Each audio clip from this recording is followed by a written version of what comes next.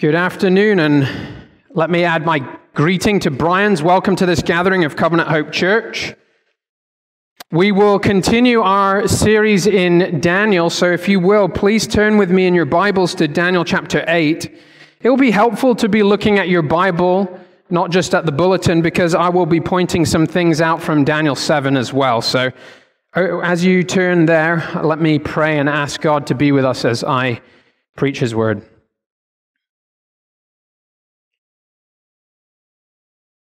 Heavenly Father, we are grateful that you have given us your word and that your word is breathed out by you, that all of it is true, that it is useful, that it's profitable for us, that it corrects us, that it challenges us, that even at times like today, in this particular part, when it's difficult to understand, we trust that you work through the preaching of your word and that you help us by your Spirit to understand it rightly. And that even when we look at difficult passages like this one, not just difficult to understand, but even that holds difficult truths, we trust that it is for our good, that it will build us up, that it will help us to know you rightly, that it will lead us to worship you, and that it will strengthen our faith to endure to the end. It's in Christ's name that we pray. Amen. During the Second World War, a woman called Corrie ten Boom, some of you may know that name, she and her family were Dutch watchmakers. And they were, during the Nazi occupation, were using their home as a refuge for Jews that were running away from the Nazi party. Jews who were fleeing the secret police who would capture them, take them away to prison camps, and they would end up dead. And so Corrie ten Boom and her family built a hiding place within their home with a secret compartment, and they managed to provide food for hundreds of Jews, to harbor them there and then to sneak them out so that they could flee and escape the Nazi party. Corrie ten Boom and her family, though, were caught eventually by the police. They were taken to prison, she, her sister, Betsy, and her father. Her father died shortly after that in prison, and she and her sister Betsy were ushered away to a political concentration camp where they were treated very, very poorly, as you can imagine. Her sister Betsy died in that prison. But shortly before she died, Betsy told Corrie, "There is no pit that is so deep that God is not deeper still. There is no pit so deep that God is not deeper still." Later on in her life, Corrie was asked about how did she persevere. How did she persevere in her faith in a good God despite the overwhelming difficulties that she had faced? And her response was this: when a train goes through a tunnel and it gets very dark, you don't throw away your ticket and jump off the train. You hold on. You sit still and you trust the engineer. That message is really at the heart of the same message that we'll see from Daniel chapter 8 today. Daniel 8 is an encouragement for us, those that are trusting in God, to hold on, knowing that God reigns over our darkest days, but they won't last forever. Hold on, knowing God reigns over our darkest days, but they won't last forever. That's the main point of Daniel chapter 8, which comes swiftly on the heels of Daniel chapter 7 that we looked at last week. Now, if you recall Daniel 7, it was the first of 4 visions we'll see in Daniel. And Daniel chapter 7 was sort of like a panorama picture. You know that fairly recent feature that they have on iPhones. I think other phones have it as well, where you take out your phone and you can kind of scan the whole horizon before you. And you move your camera across and you can capture the wide-angle view of a beautiful terrain of some sort. Well, Daniel chapter 7 was kind of like the panoramic picture of all of human history, with a series of beastly kingdom after beastly kingdom after beastly kingdom, and then the judgment of the Ancient of Days and the consummation of the eternal kingdom of the Son of Man who came on the clouds of heaven, and the kingdom that was given to the saints.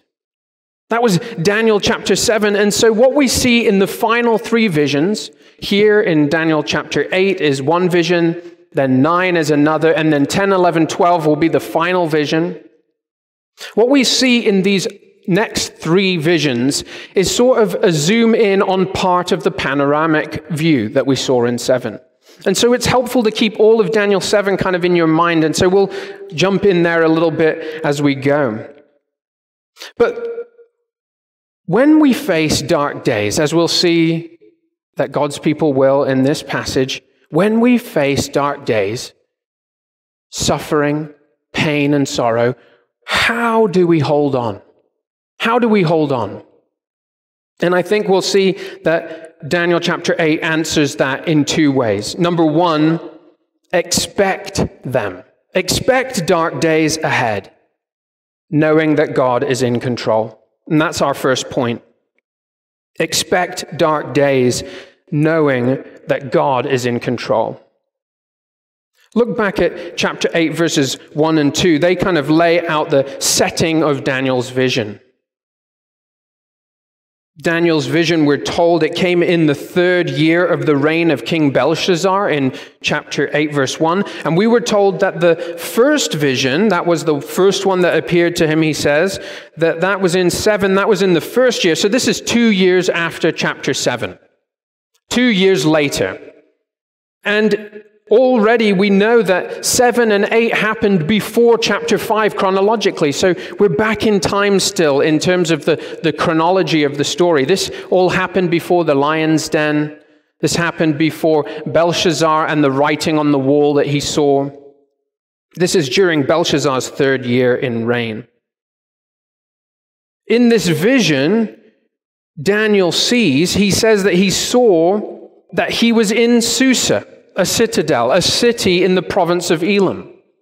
Now, Susa was approximately 200 miles away from Babylon, where Daniel was located. So it's kind of like in his vision, he's transported to another place. Susa is in modern-day Iran. It's just north of the Persian Gulf, maybe 150 miles north of the Arabian Gulf. And it was the winter residence for the Persian kings. Belshazzar, remember, was a Babylonian king. And so we see in Daniel's vision, he's transported away from Babylon, the kingdom that he's a part of, and he's transported to the next world power, the Persian Empire, or the Medo-Persians. As Daniel stands by this canal in Susa, in foreign territory, he sees another series of animals and horns similar to what he had seen in chapter 7. First, we're told that he just sees standing by the canal a ram. A ram is a male goat, for anyone that's wondering. I wondered that this week and found that out, that a ram is a male goat. And so this male goat, sheep, a male sheep. This ram is described in verses 3 and 4. And we're told, look there in verses 3 and 4, this ram has 2 horns. One of those horns is higher than the other. It's kind of uneven. And that this ram is charging north and south and west. It's conquering. Nobody can stand before this beast. And no one can rescue from this beast's power. So this ram is invincible. This ram is seemingly unstoppable. Daniel begins to wonder about this ram. He's curious. He doesn't know what it means.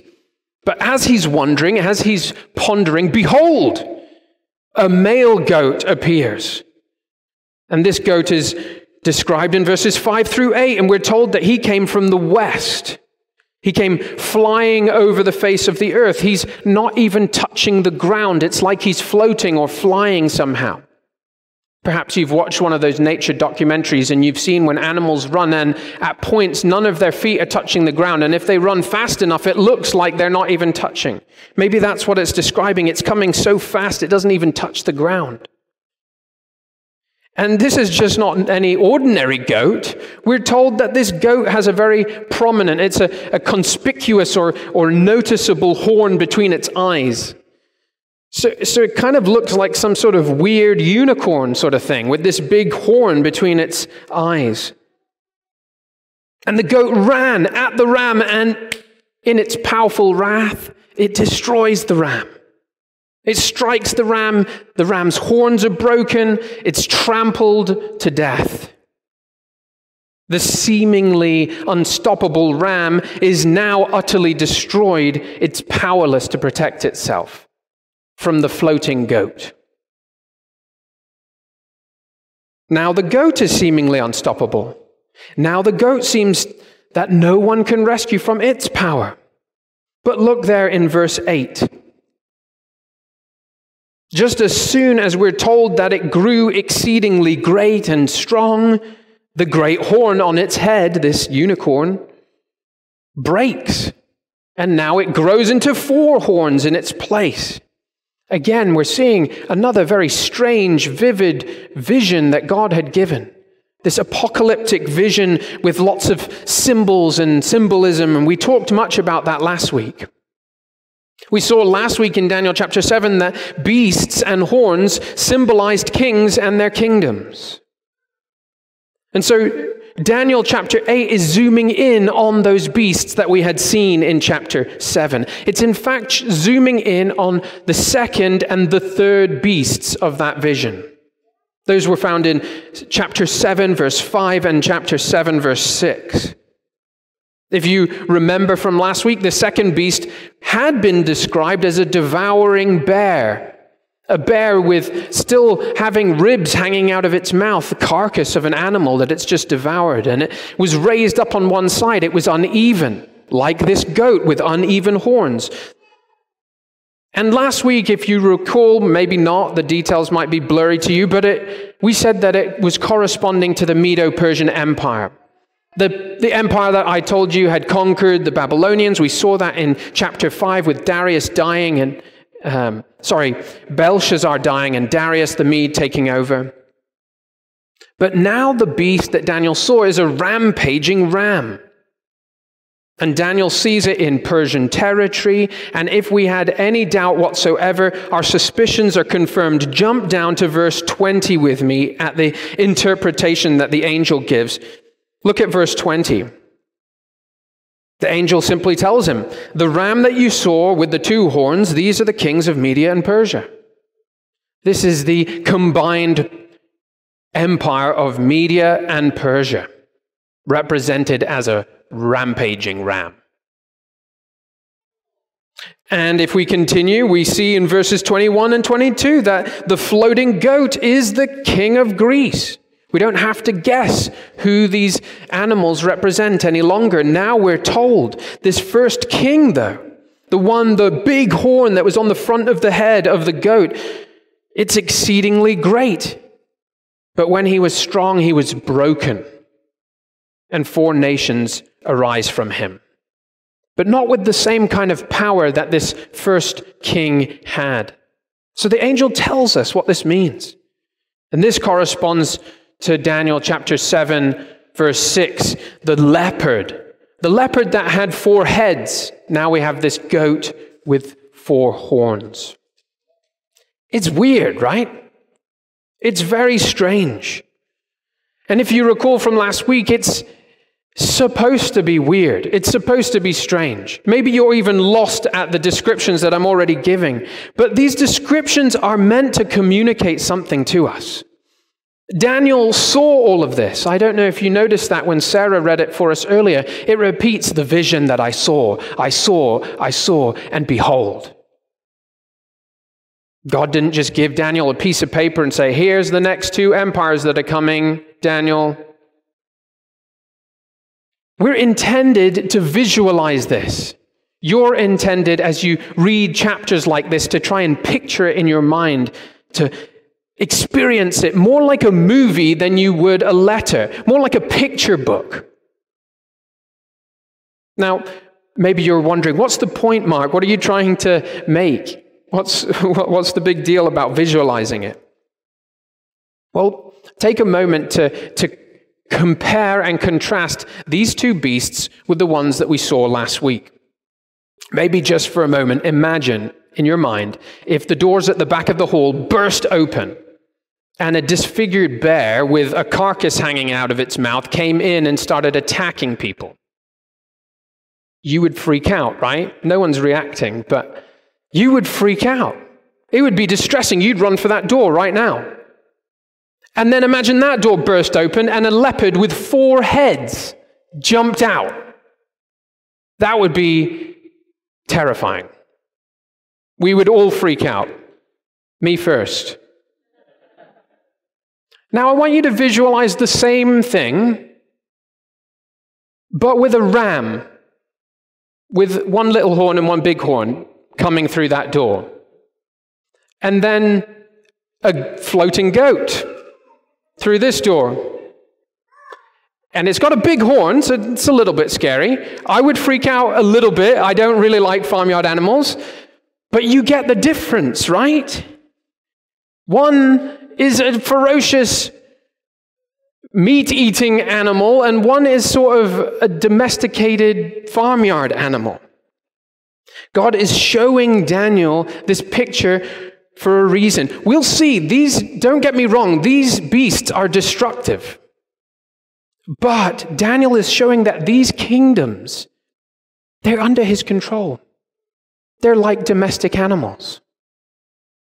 So what Daniel is seeing is the rise and fall of the Medo-Persian Empire and the rise and the fall of the Greek Empire. What we see in just 2 or 3 verses is actually an incredibly large span of time.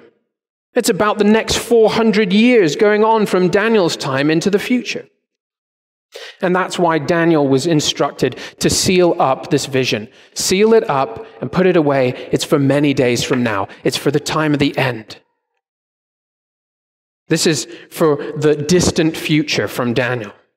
He won't get to see the fulfillment of all of this prophecy.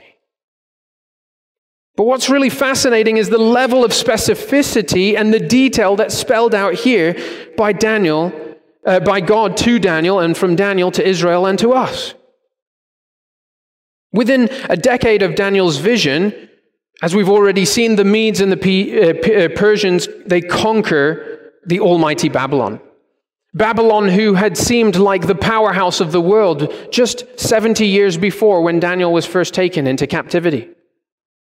They had seemed unstoppable, but now they have come to nothing.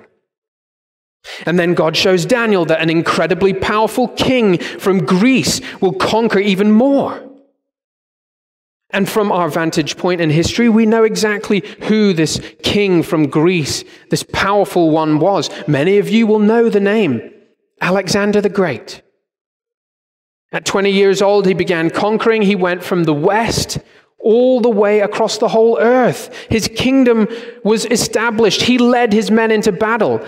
So many times, I read about Alexander this week, and it's kind of astonishing. He was so brave or stupid or something. He would lead the men into battle and was so often nearly killed. But he conquered lands all the way from Europe in the west to India in the east, and all the way down into parts of Africa and into Egypt and other parts of Africa. One historian said, as I was reading this week about Alexander the Great, that he was brave with the bravery of a man who disbelieves his own mortality, didn't think he could die. He had a sort of godlike certainty in his survival, whatever risk that he chose to run. There was no hint that he ever showed fear at all, or that he even ever felt fear.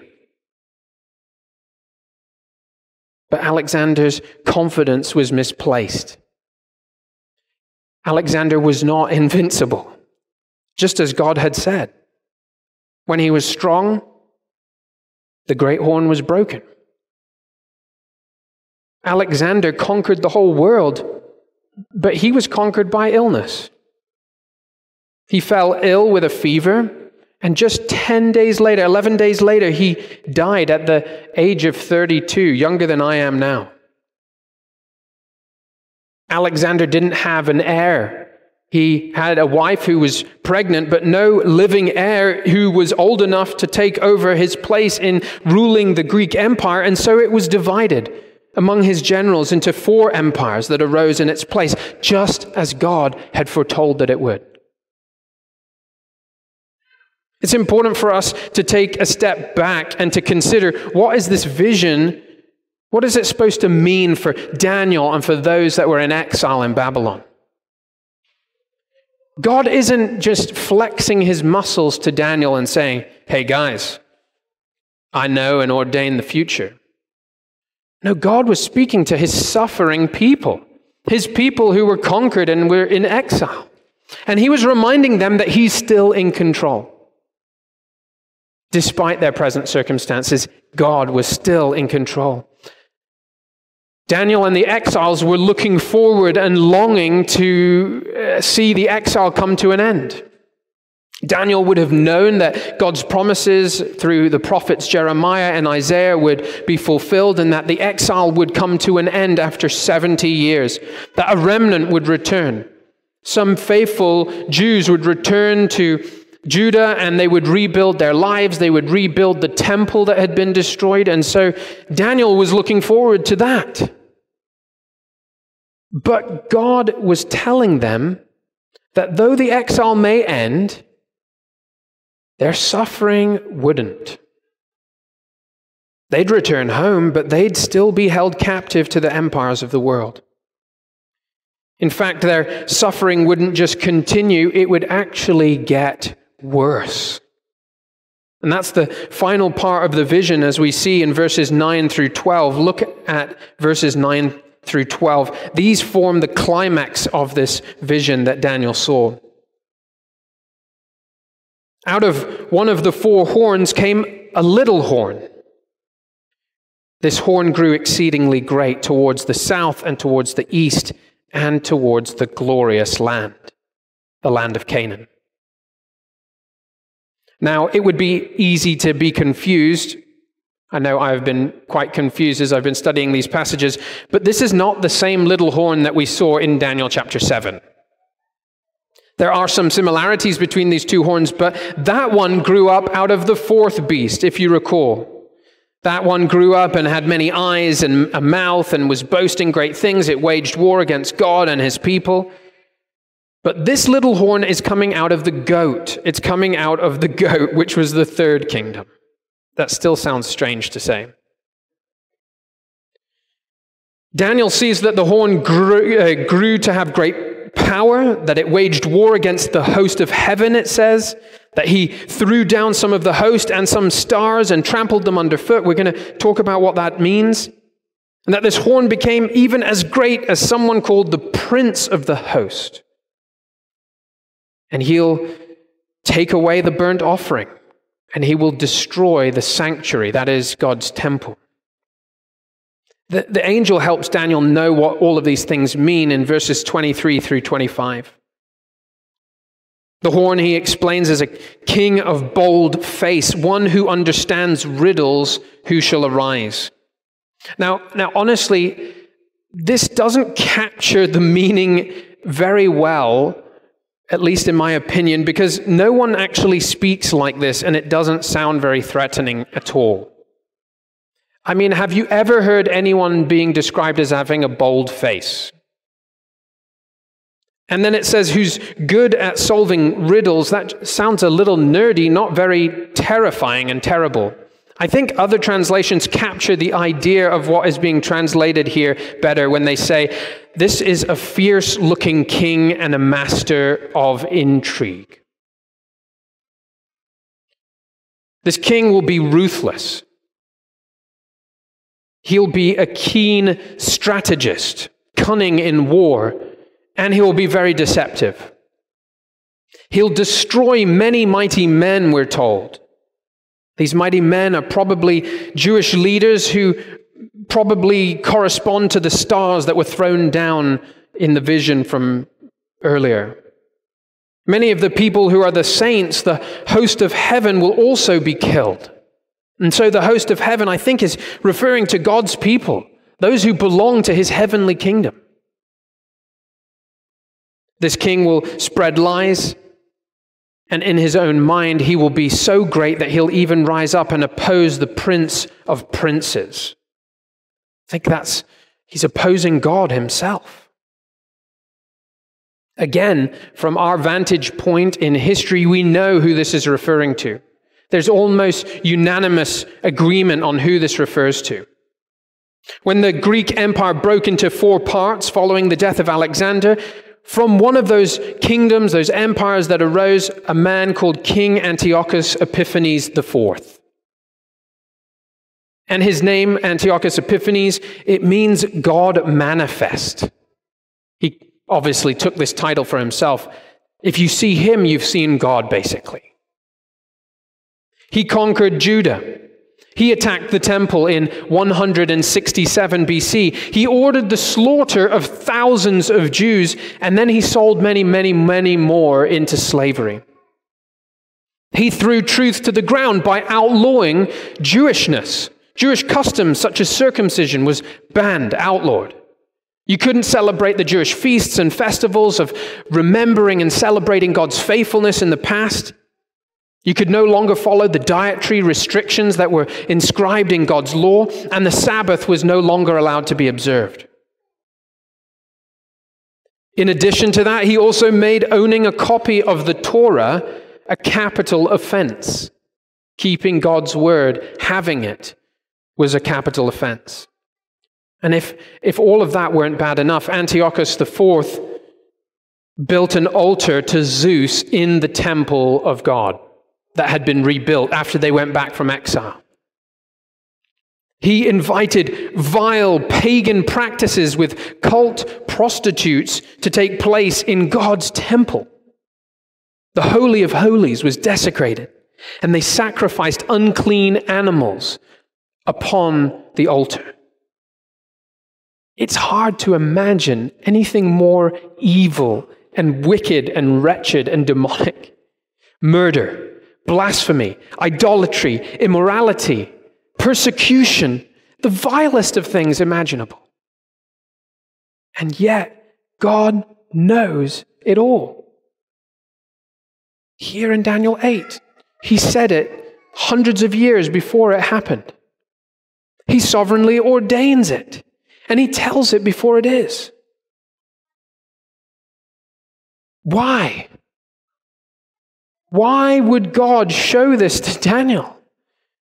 What good would it be for Daniel to know this, and for those who would face such sufferings to hear about it? What good is it even for us 2,000 so many years later to think about it today? I think the most important thing for us to know, the thing that we need to grasp onto and to hold onto as tight as we can, is to the fact that God is in control despite your present circumstances. No matter how bad they may seem. We're tempted when things get dark to think God must not be in control. God must not be there. He must not care. What trial are you facing? What seemingly unstoppable problem do you face? God knows it. God knows all about it. There is no pit so deep that God is not deeper still. The Bible, just like here in Daniel chapter 8 and in many other parts of Scripture, is very frank about the reality of wickedness and evil and suffering. The Bible is raw, it's honest, because it's true. Dark days lay ahead for Daniel, and no wonder at the end of this chapter we hear that he was so overcome he lay in his bed sick for days. He was appalled by what he had seen, the darkness of the things that he had witnessed in this vision. Sometimes the Bible reveals hard truths to us, but they are for our good, brothers and sisters.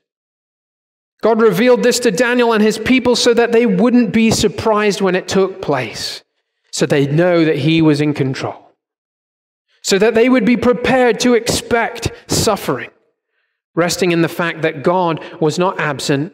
No, he was in complete control, seated on his throne. The Lord Jesus warned his own followers that the same lay ahead for them too, and for us.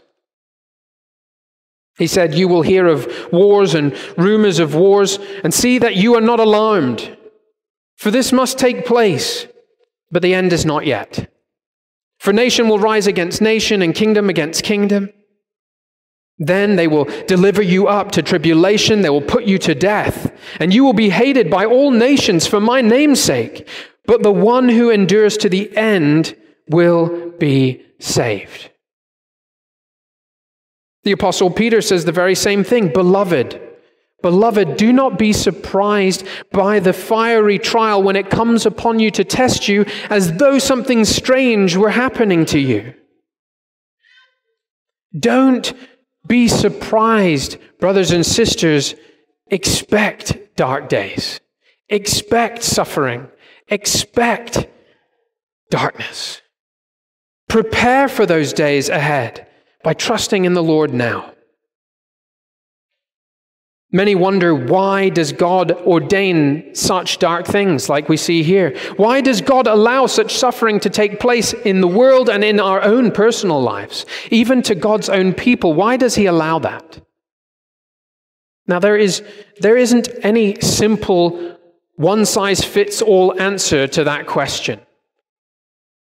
God doesn't promise to or give us the answer for all of our suffering or what he intends for it to produce in us specifically. But the answer to the ultimate question of why is there suffering, why is there pain and sorrow in this world, is answered right there in the middle of verse 12. Look at verse 12 with me. 3 words. Because of transgression. Why is there sin? Why is there suffering in the world? Because of sin. It's because of sin that there is pain and sorrow. If we went all the way back to Genesis chapter 1 and 2, we're told that when God made all things, they were very good. There was no pain. There was no death. There was no sickness or sorrow or suffering. And God had promised Adam and Eve that if they rebelled against him, if they rejected his word, if they rejected his rule, that they would surely die. Sin brought suffering into the world, friends. Sin brought suffering and death into our lives. And more specifically here in Daniel chapter 8, the reason why God's people had suffered and would continue to suffer was because of their own sin. It was because of their unfaithfulness to God and failing to keep his covenant. And just as God had promised, they faced the curses of the covenant, like Adam and Eve had done before them. Now, don't misunderstand me. I'm not saying that every time you suffer, it's because you sinned against God and that he's punishing you somehow. No, that's not the case.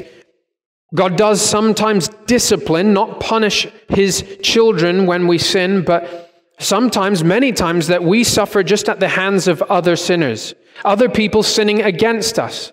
This would take place. We would see even during these days that Daniel describes that many people suffered at the hands of other people's sin. Daniel saw dark days ahead for his people. Dark days that God had ordained were part of his plan, part of his perfect and glorious plan. Even the darkest day that we could ever imagine, the darkest day that ever has been, was part of God's sovereign plan. God isn't distant from his people in suffering. No, he's not far off. He's not detached. God sent his Son, the Lord Jesus Christ, to suffer. The Son of Man came because not of his transgression, but because of our transgressions, because of our sins.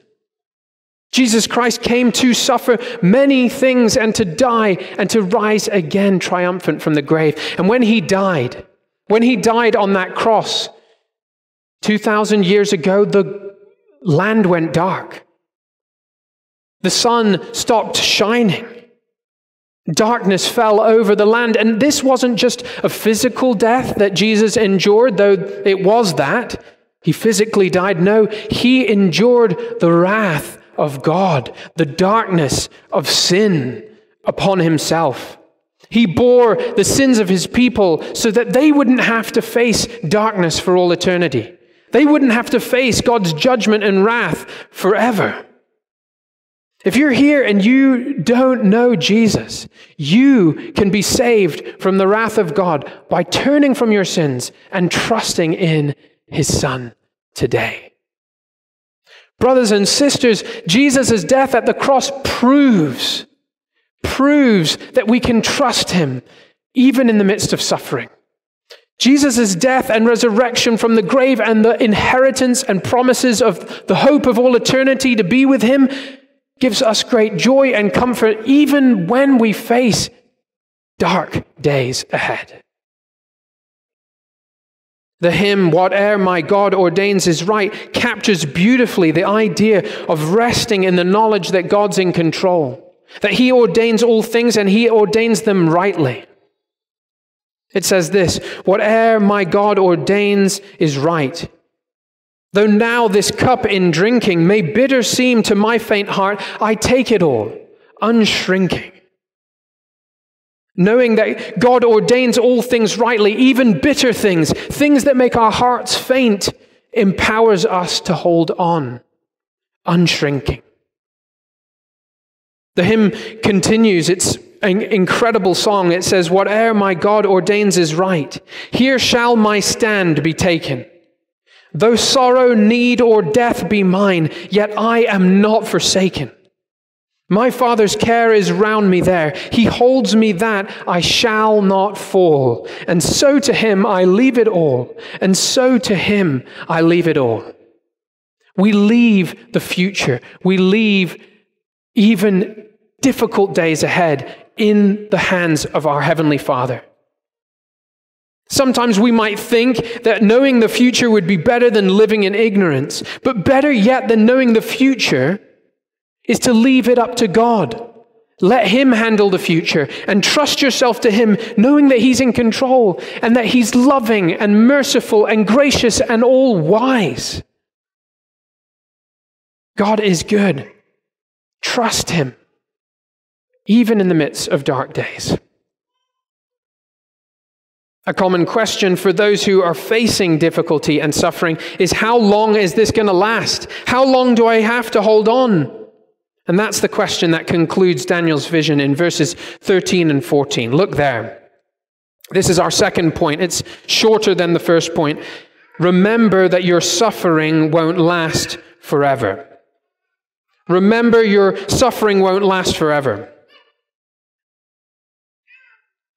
Following the vision, while it's still in the vision, but following the vision of the goat and the horn, Daniel overhears two holy ones speaking to one another, two angels most likely. And one of the angels asks another angel, "For how long is the vision?" But when the angel responds, it says that he spoke to Daniel. So clearly this answer and this question and answer thing was for Daniel's benefit and for our benefit. It says, "He said to me, for 2,300 evenings and mornings, and then the sanctuary will be restored to its rightful state." The conclusion is that the devastation, the suffering, the desecration of God's temple, it's not going to last forever. Praise the Lord. Suffering won't last for all time. Worship will be restored. God's people will return to him. Now, how long is it going to be? Well, 2,300 evenings and mornings. Pretty simple, right? No, it's not. Scholars go back and forth and they debate how exactly to interpret these 2,300 evenings and mornings. Some of them say maybe 2,300 evenings and mornings is 2,300 days, which seems to make sense. That's approximately 6 years and 3 months. That might be symbolic for something less than 7. 7 is the number of wholeness or completeness or totality, basically saying it's not going to last forever. It's not going to be complete. That might be one way to read it. Or maybe it refers to 2,300 evening and morning sacrifices that were ceased during the temples being desecrated. Now, if that were the case, when Antiochus the fourth came in 167 BC, then 2,300 evening and morning sacrifices wouldn't be equal to days. It would be half that amount. It'd be 1,150 days, about 3 years and 2 months. I had to work hard to do that maths.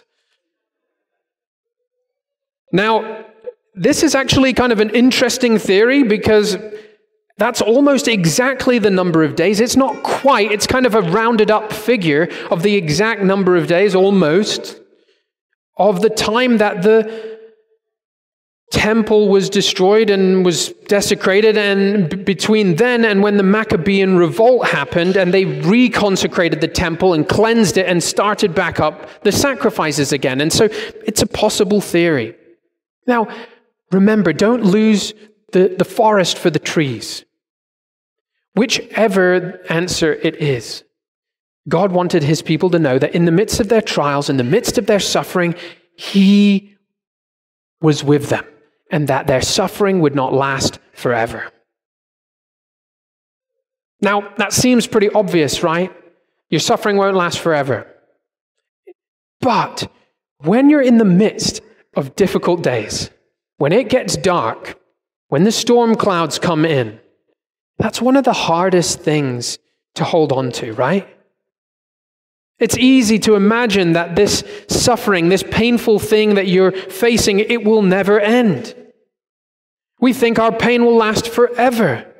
But God wants you to know, brothers and sisters, the storm, it might not pass swiftly, but it will pass. It will. Maybe you're in the midst of some trial right now, some really difficult circumstance or situation. You're suffering. Maybe it's some physical affliction that you've got, some sickness. Maybe your every day is painful just to get up and out of bed. Or maybe it's depression. Maybe getting out of bed is not difficult because it's physically painful, but because there's emotional pain. Because depression, the clouds of darkness come in and your thoughts are afflicting you. Maybe you've been pleading with the Lord for a long time to take this away, to make it stop, and it just hasn't. Maybe perhaps the pain that you're facing, the suffering, is actually self-inflicted, like the people of Judah. Maybe it's because of your own sin that there are scars, memories. Maybe it's the ongoing struggle against sin that keeps tearing you down and it won't stop. It won't go away. You're fighting, but it's painful. Perhaps it's not sickness or sin. Maybe it's circumstances. You're longing for something that you don't currently have. You know it's a good thing to want. It's not a bad thing. Perhaps it's a relationship or a spouse or a child. Maybe it's a family member that you long for them to know the Lord, or a broken relationship that you wish would be restored. Maybe it's something just as simple as a job that doesn't suck. Or just any job. Maybe you are longing for a job. Whatever it is, brothers and sisters, I promise you, that suffering, that pain, it won't last forever. God knows you. He knows your pain. He hasn't abandoned you. The Lord Jesus is a sympathetic high priest. He's acquainted with griefs and sorrows and pain. He's been abandoned by friends. He's been hurt by family. He's interceding even now for you. And he'll never leave you. He'll never forsake you. He'll never fail you. He promises to you he's coming back very soon. And he promises that when he comes, he will right every wrong. He will strengthen every weakness. He will wipe away every tear. He will heal every wound. He will comfort every sorrow. He will make all things new. One way that you and I will endure in our faith till the end during dark days is by keeping one eye fixed on Jesus, one eye fixed on eternity. The Apostle Paul reminded the Corinthians that we do not lose heart. Though our outer self is wasting away, our inner self is being renewed day by day. For this light and momentary affliction is preparing us for an eternal weight of glory beyond all comparison, as we look not to the things that are seen, but to the things that are unseen.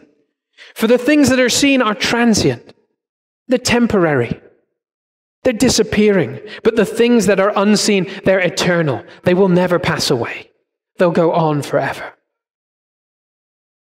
Keep an eye on eternity, brothers and sisters, especially during the presence of dark days of suffering in your life. And they'll make the suffering shrink just a little bit in the light of the weight of the glory of eternity. Daniel was overcome by the vision that he'd seen. He didn't really understand it. But he rose from his bed and he went about the king's business. In the end, we're not to live in fear or dread about the suffering that we will face. No, we're to live our lives faithful to the Lord and what he has entrusted us to do. When the course of our lives enters the tunnels of dark days, and we know that they will, sit still. Hold on to your faith. Know that your loving Heavenly Father is in control and that he has the future mapped out. Despite the darkness, there is a certain end. The train will come out on the other side, and because of Jesus Christ, we'll see the light of the glory of God in the face of Jesus Christ. And we'll be free from sin and suffering forevermore in his glorious presence. That is good news. Brothers and sisters, keep your eyes on Jesus. Trust in him. Let's pray.